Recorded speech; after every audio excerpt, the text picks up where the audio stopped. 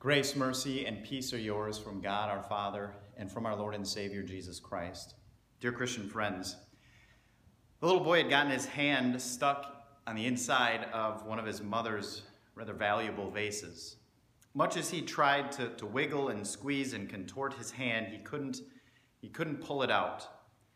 And reluctantly, he finally cried out to his mom for help. When she arrived on the scene, you could understand that she was angry at first, but that anger suddenly transitioned to worry as she too was unable to help him free his hand from the vase. Unsure of what to do, she called her neighbor. He came over and he assessed the situation, and he wisely asked the little boy if he had anything in his hand. The little boy replied, "Yes, my favorite marble." And of course, the neighbor suggested to him that he open his fist, let the marble go, and then they'd be able to pull his hand out of the vase and retrieve the marble afterward.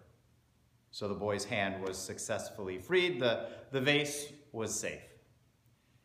Today, as we talk about fear, I want you to replace that little boy with yourself in the illustration.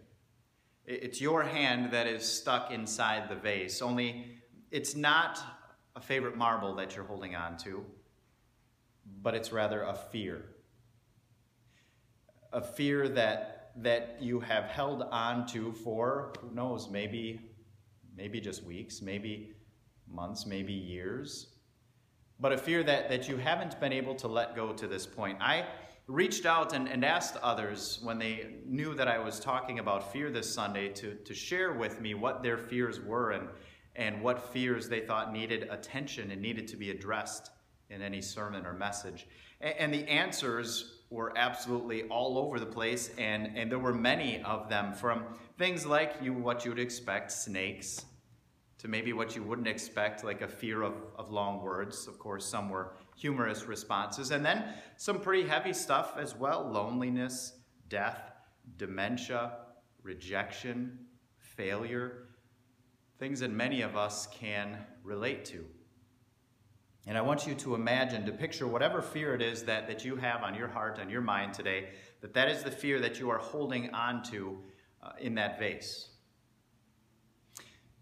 And now I'm going to ask a question that might seem like a silly one, because if you are watching this or listening to it, then one would assume that of course you want to get past, you want to overcome, you want to face this fear. But I'm going to ask you anyways, are you interested in getting past it, in dealing with this fear, or not?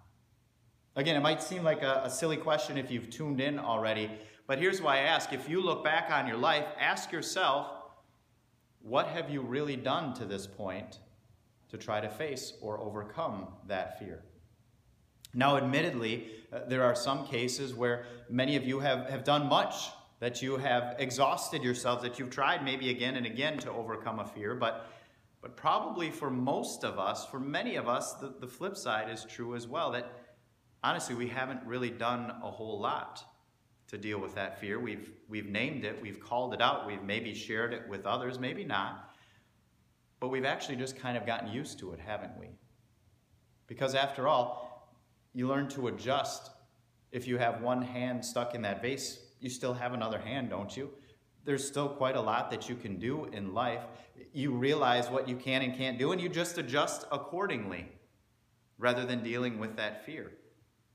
Why do you think that is? Why is it that we'll go through significant portions of our life dealing with fear instead of facing it, instead of overcoming it, just accepting that fear as just normal in our lives?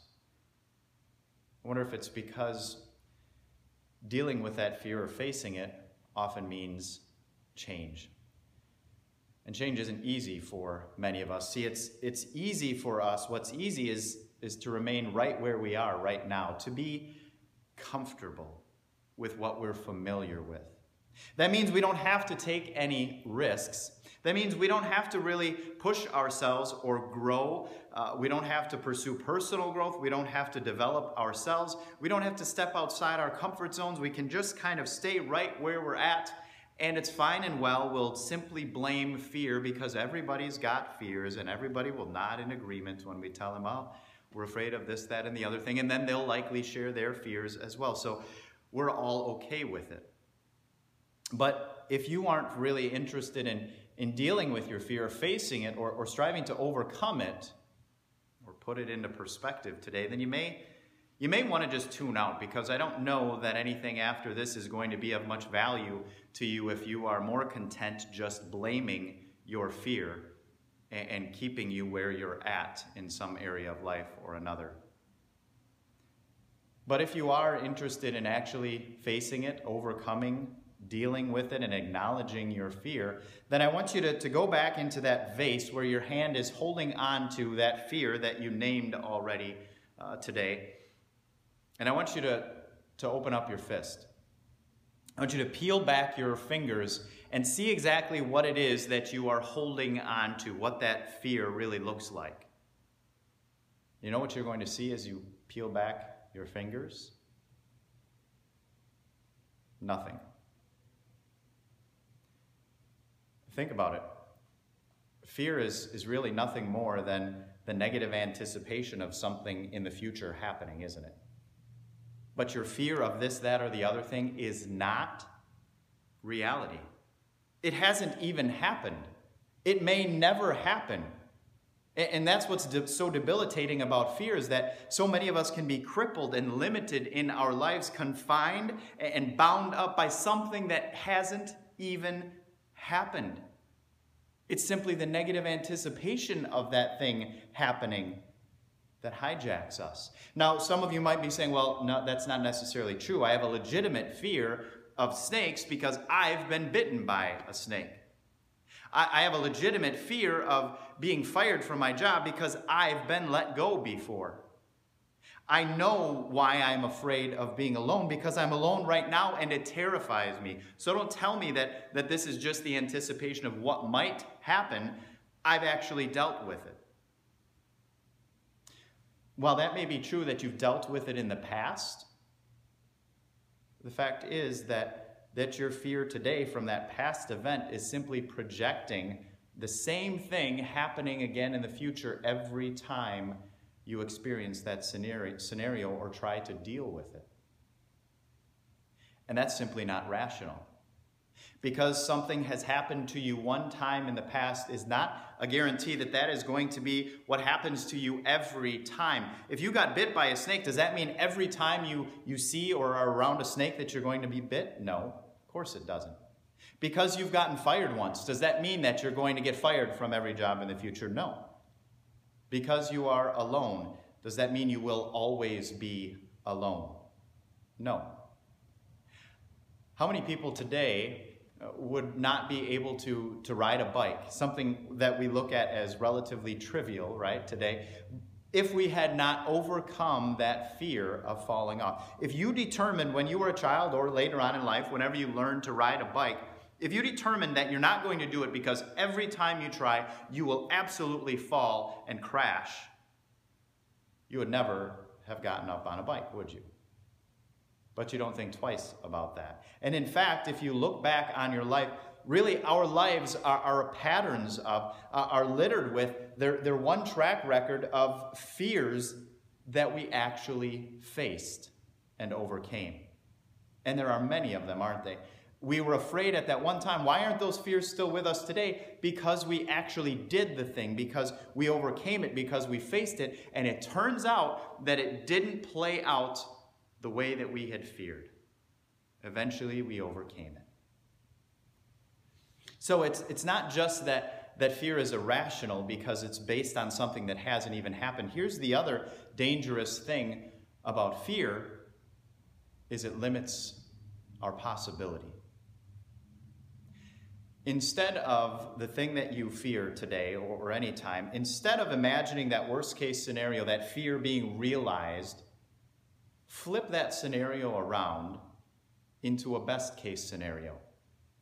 What if, instead of the thing that you fear most, the best possible thing, the best possible outcome could result by you facing that fear?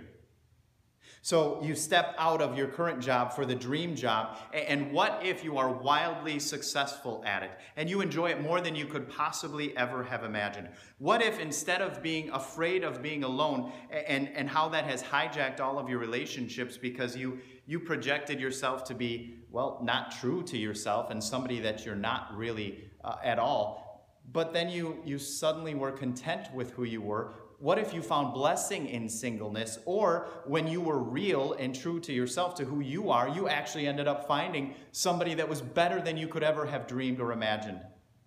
What if the difference in the impact that you could make in other people's lives, what if that would far surpass what you ever could have imagined?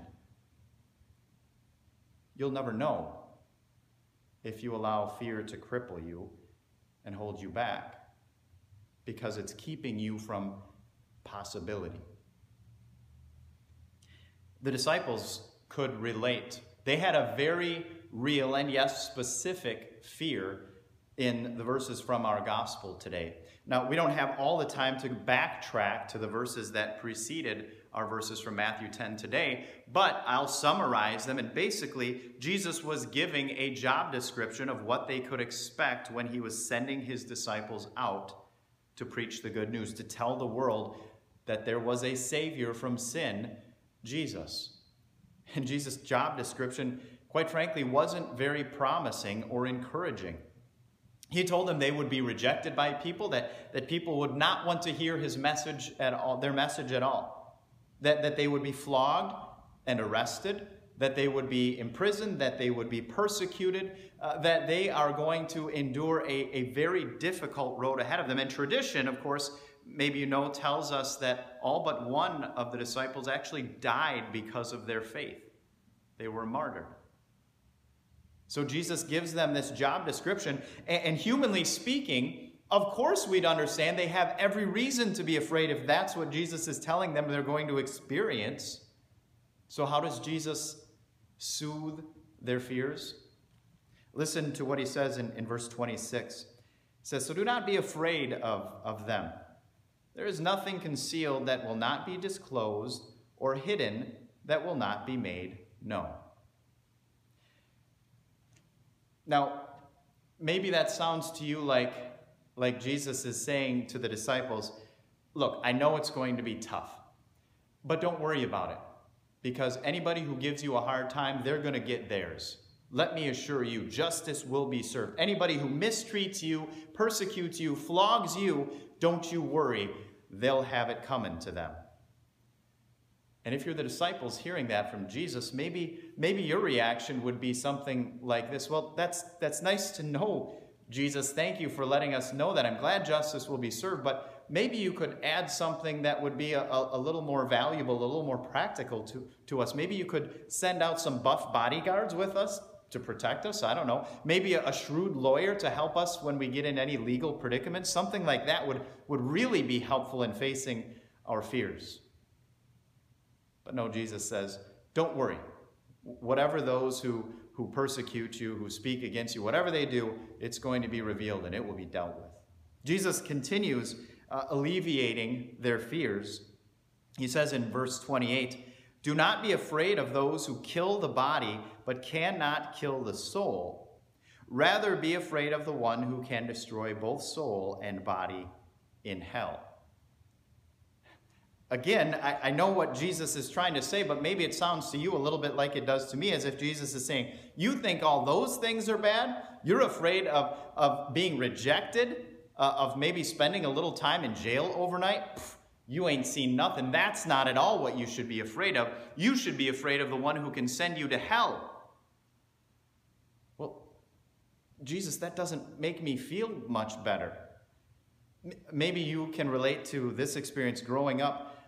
It was kind of the go-to, the default on the part of my parents with our siblings, that if we were whining or we were crying about anything, either prematurely or anticipating something bad that was going to happen, Mom or Dad would use this catchphrase, and I found myself using it as well: "Stop crying, or I'll give you something to cry about."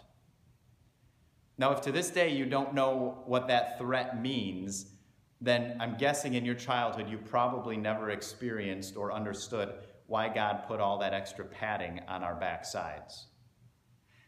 But that's a terrifying thing, isn't it? That's not something our parents would say to comfort us in the face of our fears, but to get us to straighten up. And so when Jesus says this here to his disciples, be afraid of the one who can destroy both body and soul. Don't be afraid of the ones who can maybe, end your life or put you in prison or flog you or persecute you. Be afraid of the one who determines your eternity and whether it is going to be spent in community with Jesus or cut off apart from him. With him or apart from him forever. Jesus says that's what you need to fear. Wow. Jesus really has a way with words, doesn't he? Actually, yes, he does. And here's why his words matter so much, because they offer for us perspective. Step back and acknowledge something with me, that if there's one thing that we have learned from this pandemic over the first part of this year, it's the illusion of control. We tend to think that as everything is hunky-dory and going smooth sailing in our lives, that we're actually in control. And then something like this comes and it turns our world upside down, and we realize how little control we actually have, and that it is actually just an illusion anytime we feel like we're in control. You don't have any control over the things that are going to happen to you tomorrow or the next day or the day after that. But for some reason, when things are going well, we have this idea that we're the ones that are in control. Jesus says, why are you focusing on the things that you can or can't control in this life? He says, what you really should be worried about is the one who controls what happens in the next life. And Jesus points out, that's me. I'm the one who determines whether you're going to be in heaven or hell. But Jesus doesn't leave us hanging, or the disciples hanging with that. There's a reason that he gives us this perspective on what we ought to fear the most, because he hasn't left us wondering how he's going to determine where we're going to end up. He says in verses 32 and 33, whoever acknowledges me before men, I will also acknowledge him before my Father in heaven. But whoever disowns me before men, I will disown him before my Father in heaven. So Jesus brings everything into perspective by pointing out, don't be afraid of the stuff of this world. Be afraid of the one thing that matters. Where are you going to spend eternity? He tells us that's what we should be terrified of. And then he turns right around and says, but with me, you have nothing to be afraid of.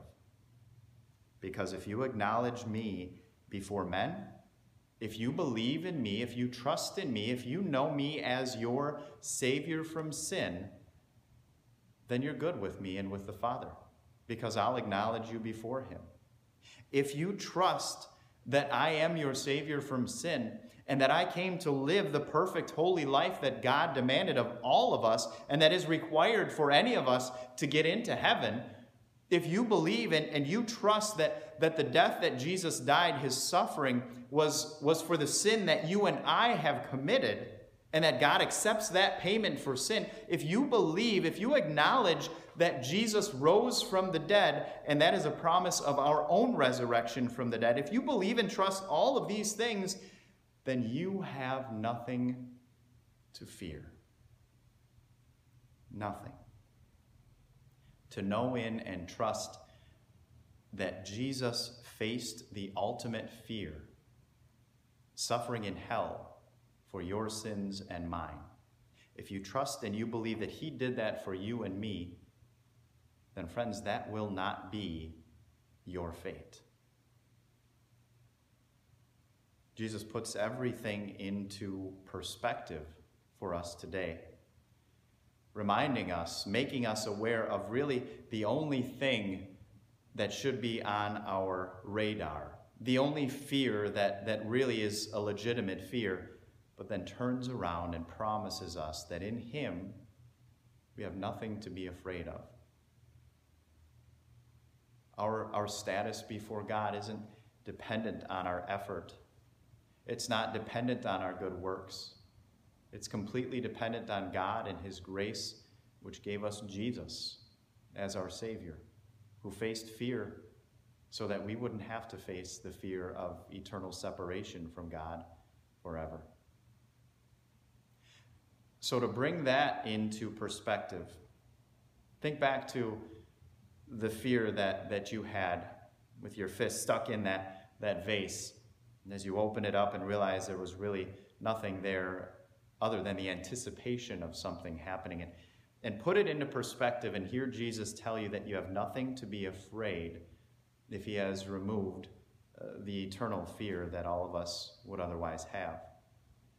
So what are you afraid of? Failure, rejection, loneliness, dementia, letting others down, death itself?